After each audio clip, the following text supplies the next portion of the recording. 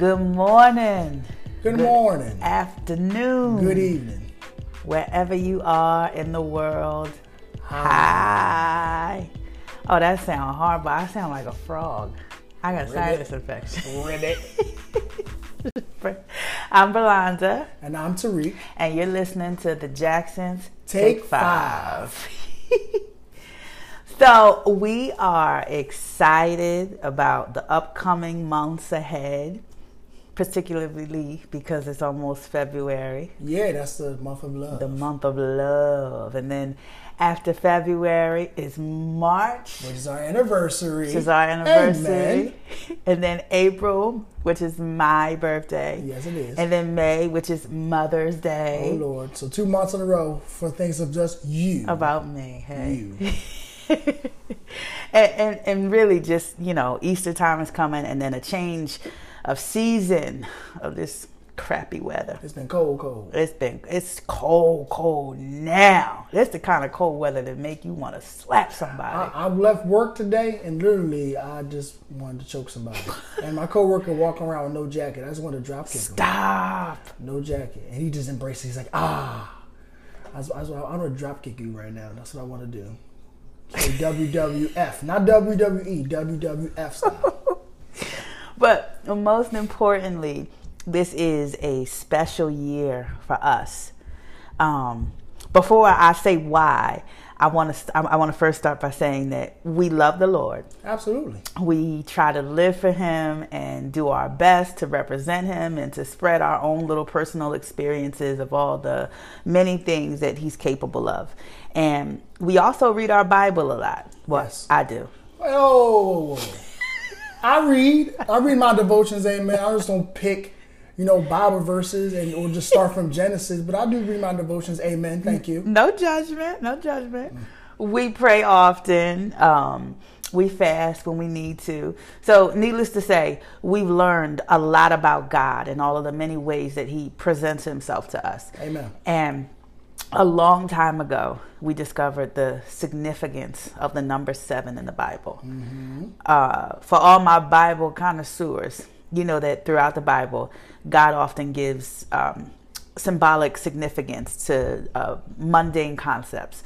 For example, in the book of Genesis, when God made the rainbow, He used that as a sign of His promise to Noah and by extension to all mankind that He wouldn't flood the whole earth by water again. Amen. And then in the book of Numbers, God used bread as a representation of His presence with His people, of the gift of eternal life. So the rainbow and the bread are obvious symbols in the scripture.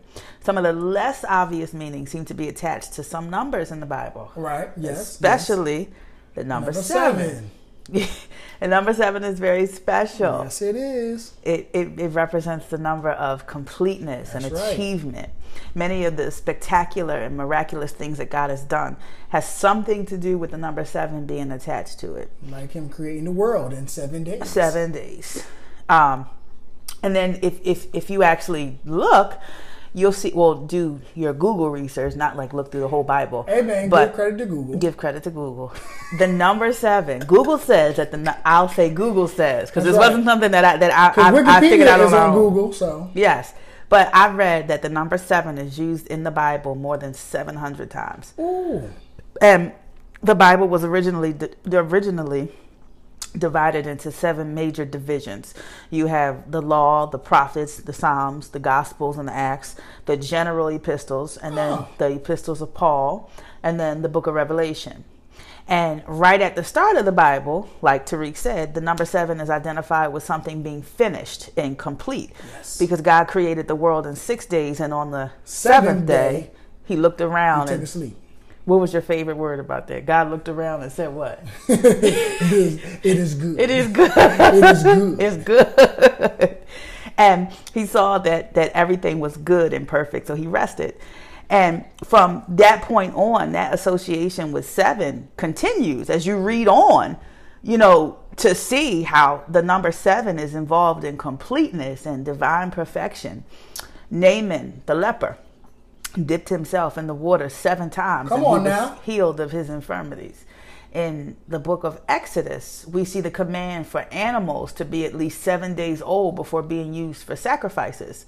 And in the book of 2 Kings, we learned about Joshua, who marched around the wall of Jericho. That's one of my favorite. Marched around the wall of Jericho for 7 days. And then on the seventh day, he was told to make 7 circuits, and then for 7 priests to blow 7 trumpets outside the city walls. And they yelled.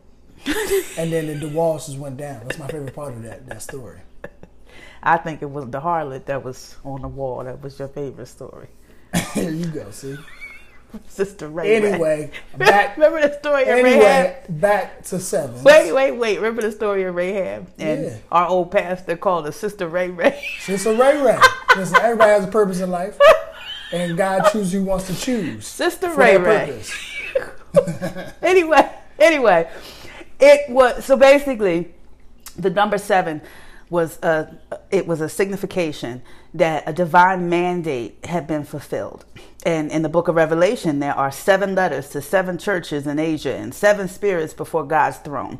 And then there are 7 golden lampstands and 7 stars in God's right hand and the 7 seals of his judgment and 7 angels with 7. It's 777. Yes, a lot of 7s. A lot of 7s. I'm getting confused. But listen, but look, sometimes I do think that we can get too deep into things and that sometimes a 7 is just a 7. Right. But I also believe that in our situation, God has been communicating the idea of divine completeness and perfection and wholeness.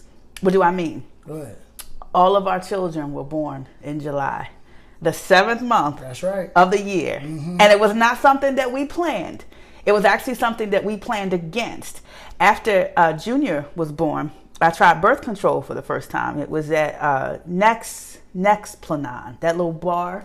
Yeah, it went into your wrist. Yeah, well, not your wrist, your arm. Your arm. Goes into my arm. And the goal was for it to stay in my arm for 4 years. But after the first year, it made me so sick that I had to get it taken out. Yep. And when I got it taken out, I ended up getting pregnant about 3 months later. And my Ava baby was born on 7/7/14. You're going to make someone play the lottery tonight. Those are your lucky numbers tonight. 7/7. And my very best friend in the whole wide world, some years ago, she went into the hospital in Optimal Health for a procedure, and something went gravely wrong due to the negligence of the doctors, and it caused her to go brain dead. And she stayed in the hospital for almost 4 days. And in July, the 7th month, she passed away. And I remember her cell phone being given to her sister as a keepsake. And her sister tried to open it, but it was locked because she kept her phone locked. So they called T-Mobile to get the override code. And when they called T-Mobile to get the code, her sister opened it. And when they charged the phone and opened it and turned it on, it said, "Accept what God allows." And nobody thought anything about it because, Brianna was very spiritual. So it she just talking, just speaking. Could have just been what she wanted to have on her phone when she first opened it. Yeah. But as her sister played around with it and looked through it, she found Brianna's calendar. And on July 20th, Brianna had written out surgery. And on July 21st, Brianna had written out kingdom. Wow. So she knew that she was not going to make That's a crazy relationship with God. It's a crazy relationship with God. And she knew where she was going, all in the 7th month of the year. Mm-hmm. And almost 2 years ago. It's been 2 years already? This July will be 2 years. My grandmom, who was my mom, the heart of my life, she took me in when my mother had given me away, and she tried to raise me like I was her daughter. And even after I moved out and went live in other places, I came to see her almost every single day. She was my first friend. She was the first woman to take me to church and introduce me to Jesus, and she loved me to death. Not only did I go to church with her, but I always stayed at her house. I was always the one getting whooped and cussed out because I was bad. But I was her favorite. Yeah, but I was still her favorite. My mom has 26 grandchildren. Wow. And you knew it when you walked in her house because you would see all the pictures everywhere. That's a lot of procreation. Yeah, but I had my own wall. I had an entire wall of pictures just all to myself from the time I was born up until whatever moment I was at that time. All of my degrees, my diploma. My mom was at every graduation. She was around when I got married and when I had all of my children. When I moved out of Philadelphia and then farther away into Bucks County, I called her every single day since I couldn't go see her every single day. And at the time, there wasn't anything wrong with her health for me to go, see her like that. Sometimes grandma's homes are just a place of comfort and solace. So sometimes I would just go over a house to get on her nerves because it was comfortable and eat up all her cookies and listen to her cuss me out and tell me to get out. And then you had your children eating up her cookies. Yes, and then I had my kids going over there. And you can always hear the cookie jar. As soon as you hear that glass, shit, get out of my cookie jar. Get out of my cookies. Go home. I don't know why cookies taste better when they stolen. But she loved my children and she loved my husband. And I was so happy that I had such a genuine heart for my mom, because she has 5 daughters and all but one of them came to see her on a daily basis. One of them lived 3 blocks up the road and only came over during the holidays. Another one lived down south. So, that's understandable. Yeah, like that was understandable, but she did call often. Yes. And then my mother, she lives in Arizona. She didn't call at all. And then the other one worked a lot, so she was never around. So none of their children ever came around. I was the only grandchild who was close. And I'll never forget the day when my grandma got sick. And I didn't even know it because my aunt came in and just took over. And none of them liked me. I didn't even, and so they just kind of kept me in the dark. And it hurt so bad. And they knew it did. So they continued to just keep me in the dark. And I would call my grandma and they would answer the phone. I would go see her sometimes after church and all of them would just be there. Already there. And I would try to ask her questions about her health. And my grandma really didn't understand what was going on with her health because she trusted my aunt to, talk to the doctors and to relay the correct information. And my aunt just kept telling everybody, she's healthy, she's fine, there's nothing wrong. But I knew my mama was wrong, and I knew you had a feeling. I had a feeling. I knew something was wrong. And as the months passed, she just began to look sicker and sicker. Kept losing weight. Kept losing weight. Yeah. And I would go visit her and I said to myself one day, I said, she's got cancer. I know it. She's like, something's wrong. And over time, she lost her mobility and she ended up in hospice at her house. The same house that I grew up in, that she used to kick me out of and stop touching my cookies. They moved her bed out and put the little hospital bed in there. She's on hospice. And it was so hurtful to see. And it was even more hurtful because I had no idea what was going on because I was always left in the dark. And my mom had opened up a bank account with my husband because Tariq is a banker. So he had come to pick her up and brought her to his bank and opened it up for her some years ago. Yeah. And he gave her his direct number in case she had problems with it. Absolutely. And all of a sudden, when her kids took over, her money started coming up missing and her account was being overdrafted and purchases. Now, mind you, my grandma's confined to a bed, but purchases were coming out of her account from that weren't her bills. Clothing stores, phone bills are being paid. It was horrifying to watch. And I just kept praying and saying, Lord, get my mom out of here. These people, just get her out of here. I hated to see her confined to a bed and all these people who never came around before, just get her out of here. And finally, she ended up passing away just as peaceful and quaint in July. Yeah. 7th year. That's right. 7th month, I'm sorry. So 7 has showed up in our marriage and some of our most personal, intimate situations very, very often.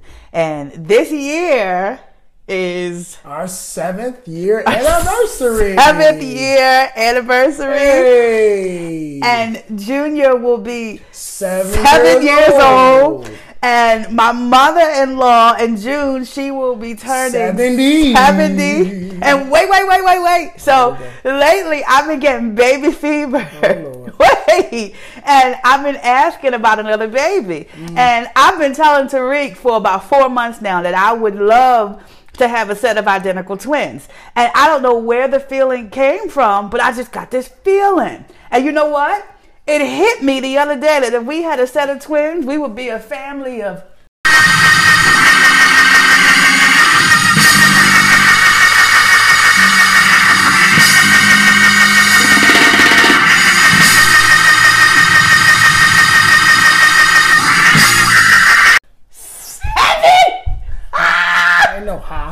This our year. It's not our year. No, it's not. This our year, Jackson honey. 5. This is our year of increase. Amen. I'm speaking increase on finances. Not children. And not twins. Well, so this year is we are excited to see what this year is going to bring. Yes. But anyway, enough chit chat. Let's get into our relationship series. How exciting is that? I hope you guys are just as excited as we are. Yeah. Because we have been asked to do a relationship series for so long, and it's finally happening. That's it. The world is longing to pick our brains and to dig into our relationship and take what they can to build on in their own situations. So we thought that it was fitting to start this relationship series with the most important, necessary, vital relationship that you can possibly have. And that is the relationship you have with yourself. Me, myself, and I. Me, myself, and I, just being single. And this topic is important not just for single people, but for married couples. Yes. And aspiring to be married couples. Yes. Because if your relationship with yourself is unhealthy, then it's likely that your relationship with others will be unhealthy too. If you got anger as a single person, you got anger in your marriage. Come on. And that speaks volumes right now, because right now the rates in which we divorce are up to 75%. Isn't that something? That's ridiculous. Isn't that something? Everybody wants to get into relationships and to be loved and to find love. But somebody lying, because 75% of us who try at love, we fail. Right. The question is why they getting married. But listen, we rush to get into relationships and then we rush to get out. Nobody wants to be single, but nobody can stay in a relationship. That's because of society. Society is against being single. Yes. Could it be possible that a lot of single people get married without understanding the benefit of what a relationship really is? Yes. Could it be that we fall in love and commit ourselves to one another, expecting some kind of performance-based relationship? Like sales. Yes, i.e. the relationships we read about in fairy tales and romance novels, or the ones that we see on social media and television shows. Could it be that we have these expectations, and then when we get married and we have children, and the relationships we have with our spouse and our children crumble because we never had any real idea of what a true relationship looked like? Yeah. Could it be possible? It could be possible. Very possible. Why is it that we think the word single is a bad thing or a lonely thing? Seriously. Because people don't like to be alone. We don't like to be alone. Don't like to be alone. But why? And why do we think that it's such a bad thing? You ever see somebody that you haven't seen in a long time, and y'all start talking and you try to catch up, and if they're 30 and over, we usually ask about kids and marriage. And what happens when they say, I'm not dating, I'm not married, and I don't have children? We think something wrong with First thing we think is, oh, they done missed the boat. Something wrong with them. Wonder what's wrong with them. Something wrong with them. Ladies, if a 35-year-old man walked up to us, Morris Chestnut Fine, and he told us he was single, he didn't have any children, and he was interested in us, how many of us would have our guard up? Like, no, that's too good to be true. Something must be wrong. Y'all think he was a woman beater from the Lifetime He was a woman beater. He was in prison. He must have had some sugar in his tank a while ago, and he just now coming to us, or he must got some kind of crazy ex-girlfriend running around, something. Mm-hmm. Because society thinks that it's not normal for us to be of a certain age and still be single. And everybody's rushing to find love, and they're failing. But they're failing because could it be possible that you didn't spend enough time with yourself when you were single? Yeah. Because, see, relationships and marriage don't work organically. They have to be fed. And, see, we come to this side of the relationship tracks not only not knowing how to feed people, but you can't even cook. And no, I'm serious. And you know what? That person you're with don't know how to cook either. He was thinking maybe you could teach him. Yeah. So both of y'all come in here with these unmet expectations. And what usually ends up happening is that somebody starves to death emotionally, and then the other person goes off and finds another plate to eat from. Or eat some mac and cheese. I keep talking about food. Is it obvious that I'm hungry? Is it obvious? But no, seriously, before we invite people and children into our personal space, let's make sure that it's a good space. Be prepared to feed that relationship. And you can't feed somebody from an empty plate. Singleness is not a curse. It's not a disease. It is a gift. Amen. And if it's nurtured properly, it will set you up to be blessed for the rest of your life. That's right. Tariq and I were knee deep into marriage when we realized that being single is probably the most important relationship outside of the foundational one that you have with the Lord. Absolutely. And it is one that so many of us take for granted. When you're single, you're free to pray and to seek the Lord for your future. You know, you have the freedom to go to school and to graduate and to go back to school. You can find yourself and learn how to love yourself for you, your flaws and all. You have time to travel the world and to learn the value of money and all the many things that are unique and enjoyable about you. And you know, if you manage your singleness correctly, you have the time and energy to do things that married people don't. Because the more people you have in your life, the more they take from you. Absolutely. I can't go out and play sports 24 hours a day. No, you can't. Because every time you have a child, you have a piece of your affection, your time, your energy, and your emotions that have to be given to them because they thrive off of your compassion. You can't have a spouse and it not alter your life. Absolutely. I was in 3 football leagues. Not no more. Yeah. Each child took one away. Terrible. And I have to beg to get into a flag football tournament. Don't say you got to beg. I have to beg and plead. Because who gonna watch the kids, Tariq? Not me. Listen. After I've been here with them all day, and it's expensive to hire a babysitter to watch 3 children and a disabled mother-in-law. That's work. And for me, I'm a doctoral candidate. I'm knee deep in my comprehensive exams. Aside from that, I have a book deadline to write and personal goals to meet. Last week, I started my exams. I'm sorry, not last week. 3 weeks ago, I started my exams, and I looked down at what it was calling for. It was calling for me to answer 3 questions in depth, and the answers needed to be 12 to 17 pages long. Better you than me. Yes, per question. Listen. There were 3 questions. You got 2 pages of question from me. And I had 3 weeks to do it. And I sat down to write, and I got an email from my editor saying, "Hi, Miss Jackson, I'm ready to proofread your book." And I remember saying, "Oh my gosh, I forgot to read the book and send it in for editing."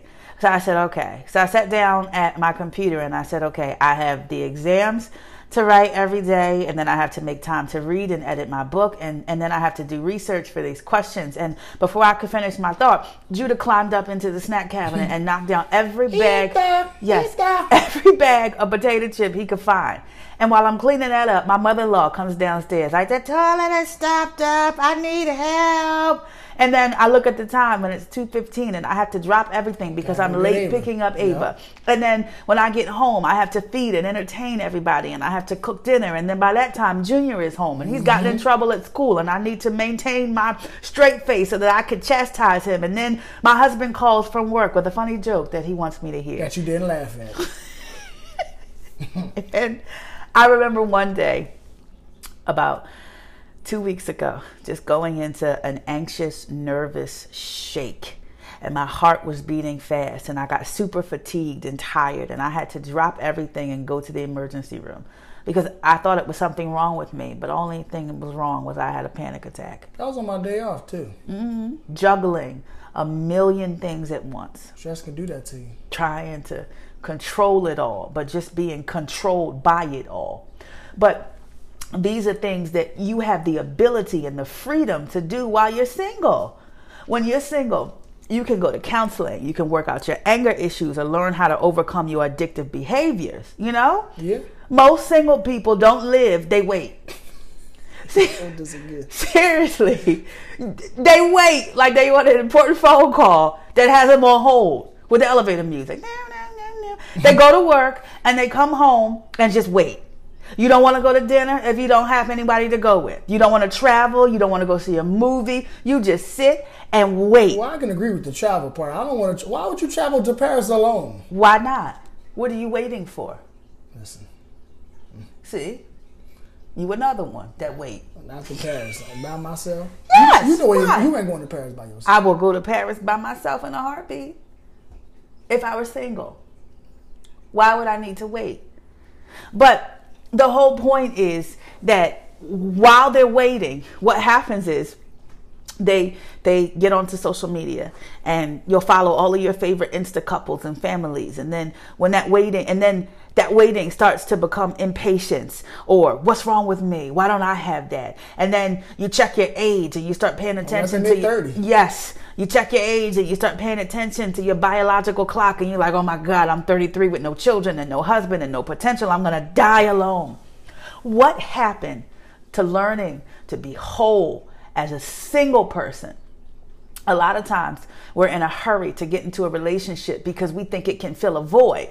We don't love us, so we expect somebody else to. We don't know how to make ourselves happy, so we assume that it's because we're single, and we assume that maybe marriage will make me happy or children will make me happy. And can we spoil your movie before you watch it? It's not going to happen. Not going to work. Not going to happen. When you walk into a relationship looking to be made whole, you come up short because nobody can complete you. That's right. They compliment you, but they cannot complete you. Ooh, you preaching right now. I'm serious. Stepping on toes. Stepping on our own toes, because it's something that we had to learn, because it was something that we were guilty of. This is true. We had to learn to be whole all by ourselves. And being whole means that you are completely satisfied, comfortable, and ready for life with or without a husband or a wife or a boyfriend or a girlfriend or a fiance. If you come into any situation less than whole, you're a deficit. And it's hard to couple with a deficit because you're incomplete. And so you cling to somebody too tight because you're looking for completion and you're looking for them to be able to do it. And you strangle the life out of them. And if both of y'all are incomplete, you strangle the life out of each other. I'm serious. And listen, many times we're inspired by stories of broken people who find love when they met their husband or their wife. Many people are inspired by Tariq and I's story. After I suffered abuse and abandonment, he looked like this knight that came and swept me off my feet. Dun, dun, dun, dun. And, you know, we found love and then we got married, and then there's happiness, and it's like, oh, I want that. And we see a lot of stories like that on the internet, on television. But the issue is they only tell you the beginning and they tell you the end, but they fail to tell you the horrible middle. In the middle. Men and women alike, we love to be saviors. Men in general are protectors. Amen. And women, we're nurturers. So in retrospect, we all have our own versions of the way we save people and playing the hero. And we can carry people for a little while, but after a while, people get heavy. Like Judah. Yeah, he's a rock. Like Judah. Judah is the youngest. He is the most spoiled, and I love kissing on him just all day long. I just, I love kissing him, love pinching his little fat cheeks and his dimples, and I love hugging him and carrying him around for a while. That boy is dense, and after a while, I'm like, you want to get down, just like his brother. Yes. And it's the same with us. You know, we might carry people in a moment of chivalry for a picture, but let the flash not work. Let the camera not be able to take the picture, and you got to go in and adjust. You don't stand there and hold them. After a while, it's like, boo, you're going to have to get down. You heavy. No matter how strong you are, nobody can carry a person forever. Amen. Case in point, Tariq and I are complete opposites. And at the beginning of us dating each other, we had to use our strengths to carry each other in the areas where we were weak. Not compliment each other, but we had to carry each other. Tariq is very patient and very humble. He loves to believe the best in people. That I absolutely love that about him. He is the sweetest man in the whole entire world. Oh, thank you, baby. And I was the exact opposite. I was impatient and short fused and would cuss you out, which may be hard to believe now, but I was. And with V and I, well, actually, with V, we get in these situations. Oh, you just blame? Yeah, when you get into these situations with folks and ready to to swing on him, I got to come in and stop and say, listen, she didn't mean it like that. You know, and he was so embarrassed. He would go, excuse my wife. Yeah, excuse her. She didn't mean it that way. No. And I'd be in the background saying, I meant every mother. And when it comes to Tariq, he was such a good guy. Well, no. I'm still that good guy now. No, I don't mean it like that. I'm saying you are. Tariq has always been the best guy in the whole wide world. But at the time, he was a good guy in the midst of bad company. I was. Yeah, you were. Dealing with people that just would take advantage of my kindness, would talk trash about me, cracking to my jokes, face, cracking jokes. I was to make themselves feel better. Yep. And he would let them do it because in his mind, he's like, you know what? These are my friends. And even though I don't like how this feels, I'm going to just shut up and just let them do it because, hey, these are my boys. And that's what friends. Yes. And that's what friends do. Until I got sick of it. And then I stepped in and let everybody have it. See, because they could get over on him and thought that he was less than and that he wasn't worth it to be respected. And so they assumed that since I was connected to him, that they could disrespect me. And they got that wrong. And one of them tried it one day. And I mean, I cussed that boy out so bad. He don't even, to this day, this happened 6 years ago. He don't even look my way when we're in the same room. If we're in the same room. I think he calls you Miss Jackson. He would call you by your first name. Call me Miss Jackson. And we all the same age. It's been years since that happened. And he's still scarred from it all. They all think I'm absolutely nuts. But you know what? After that, everybody stopped coming around Tariq because they knew they couldn't treat him like a dog and get away with it. But being each other's strength during weak moments, it worked for us for a while. But then it got too heavy. Yeah. And we got sick of carrying each other. Yeah. One day I said, Tariq, I said, baby, you got to learn to speak up. I said, I know you got it in you. I know you're not a punk. I know that you're just good-spirited and you don't want any altercations with anybody. But if you don't start demanding respect, you'll never get it.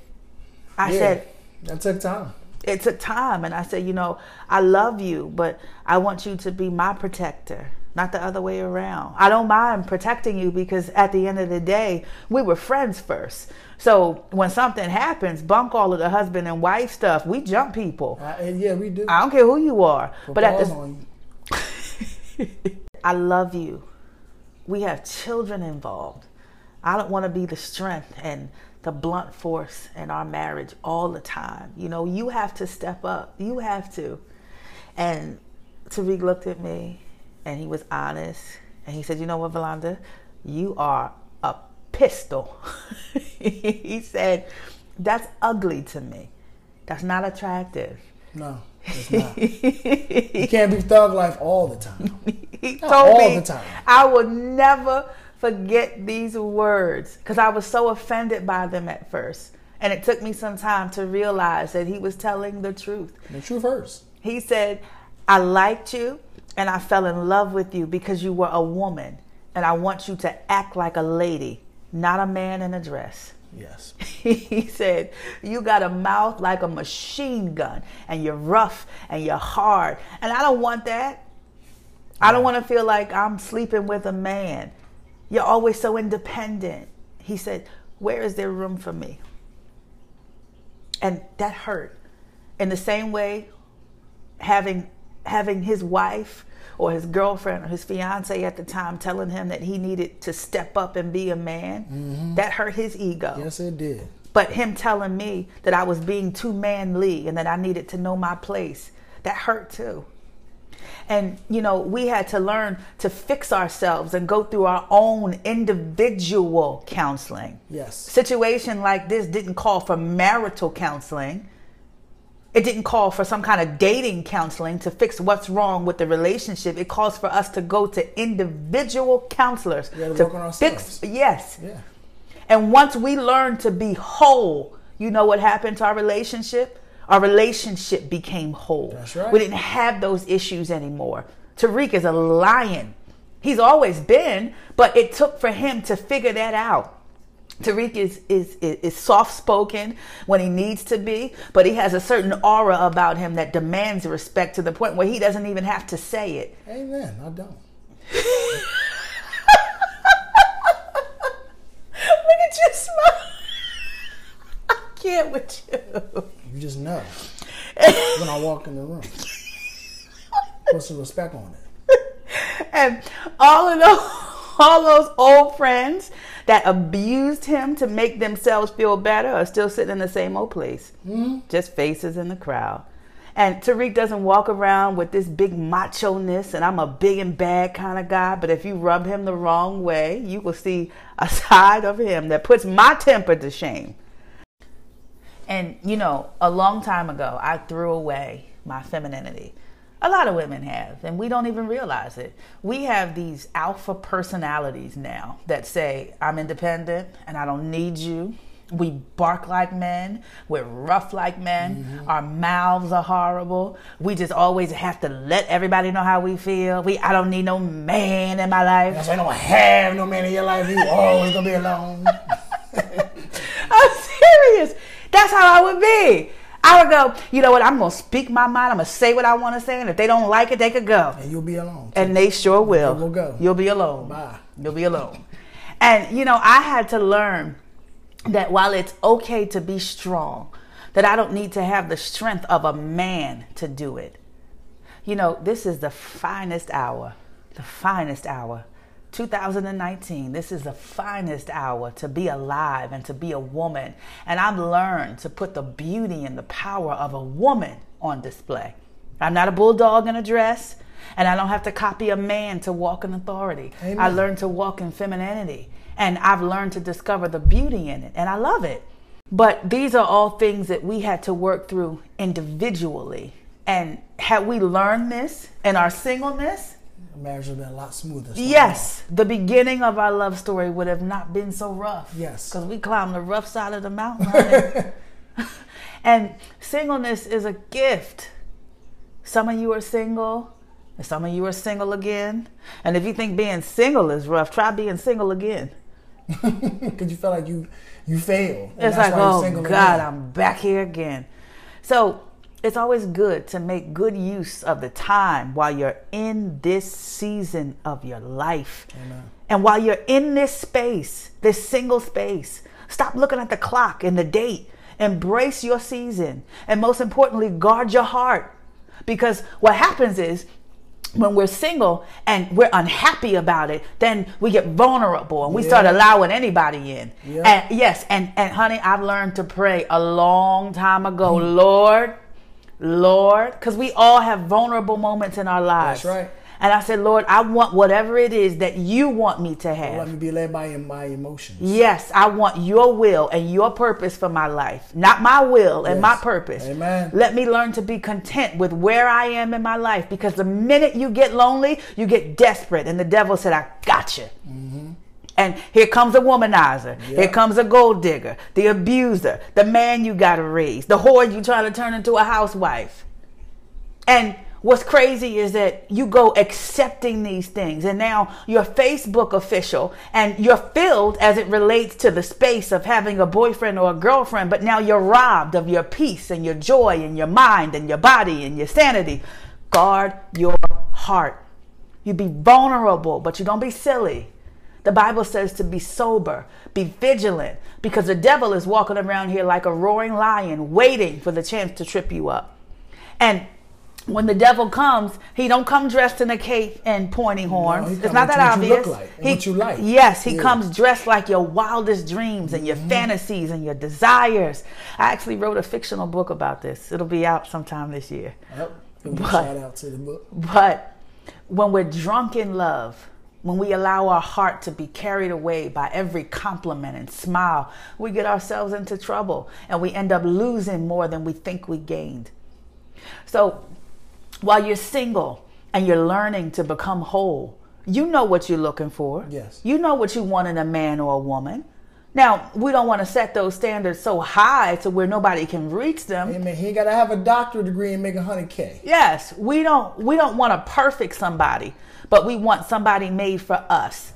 I.e., if we're 25 and single, and we have a good job and a car and a promising career, and we're debt free, and you know, we love traveling the world, we're not going to settle for man from the hood with 5 baby mamas and no job, living in the basement of his apartment. But if we're not careful, man will start looking like a doctor. You'd be surprised what we willing to settle for when we're desperate. And another thing is, while we're single, who are we being influenced by? Here we go. Your circle of friends are important. What you're doing with your time in this season is important. I learned this personally the hard way. Me too. Are you learning to be cultured and open to new things, or are you still stuck in the same mindset you had when you were 15? What friends are you hanging around? Do these people add value to your life? Yes, man. Video games and women is not all about life. Please, that's not all that comes to life. Yes. Are you at the club every weekend twerking and drinking your life away? Can you cook?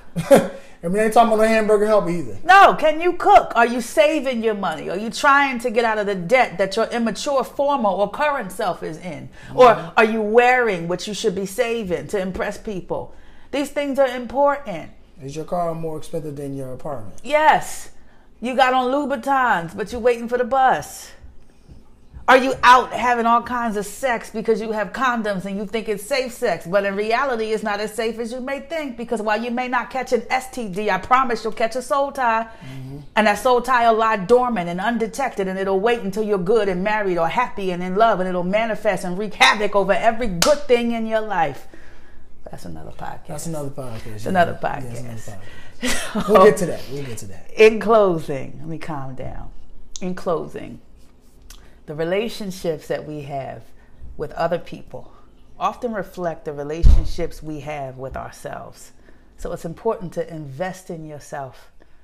Stop rushing to get into something that everybody is trying to get out of. Yes. Tread lightly. Yes. Before you think to come into this side. It's beautiful here, but make sure you're prepared over there. Being single has become such a disease that everybody's trying to get rid of. But I want to challenge you to reframe what it really means to be alone. God bless you. God bless y'all.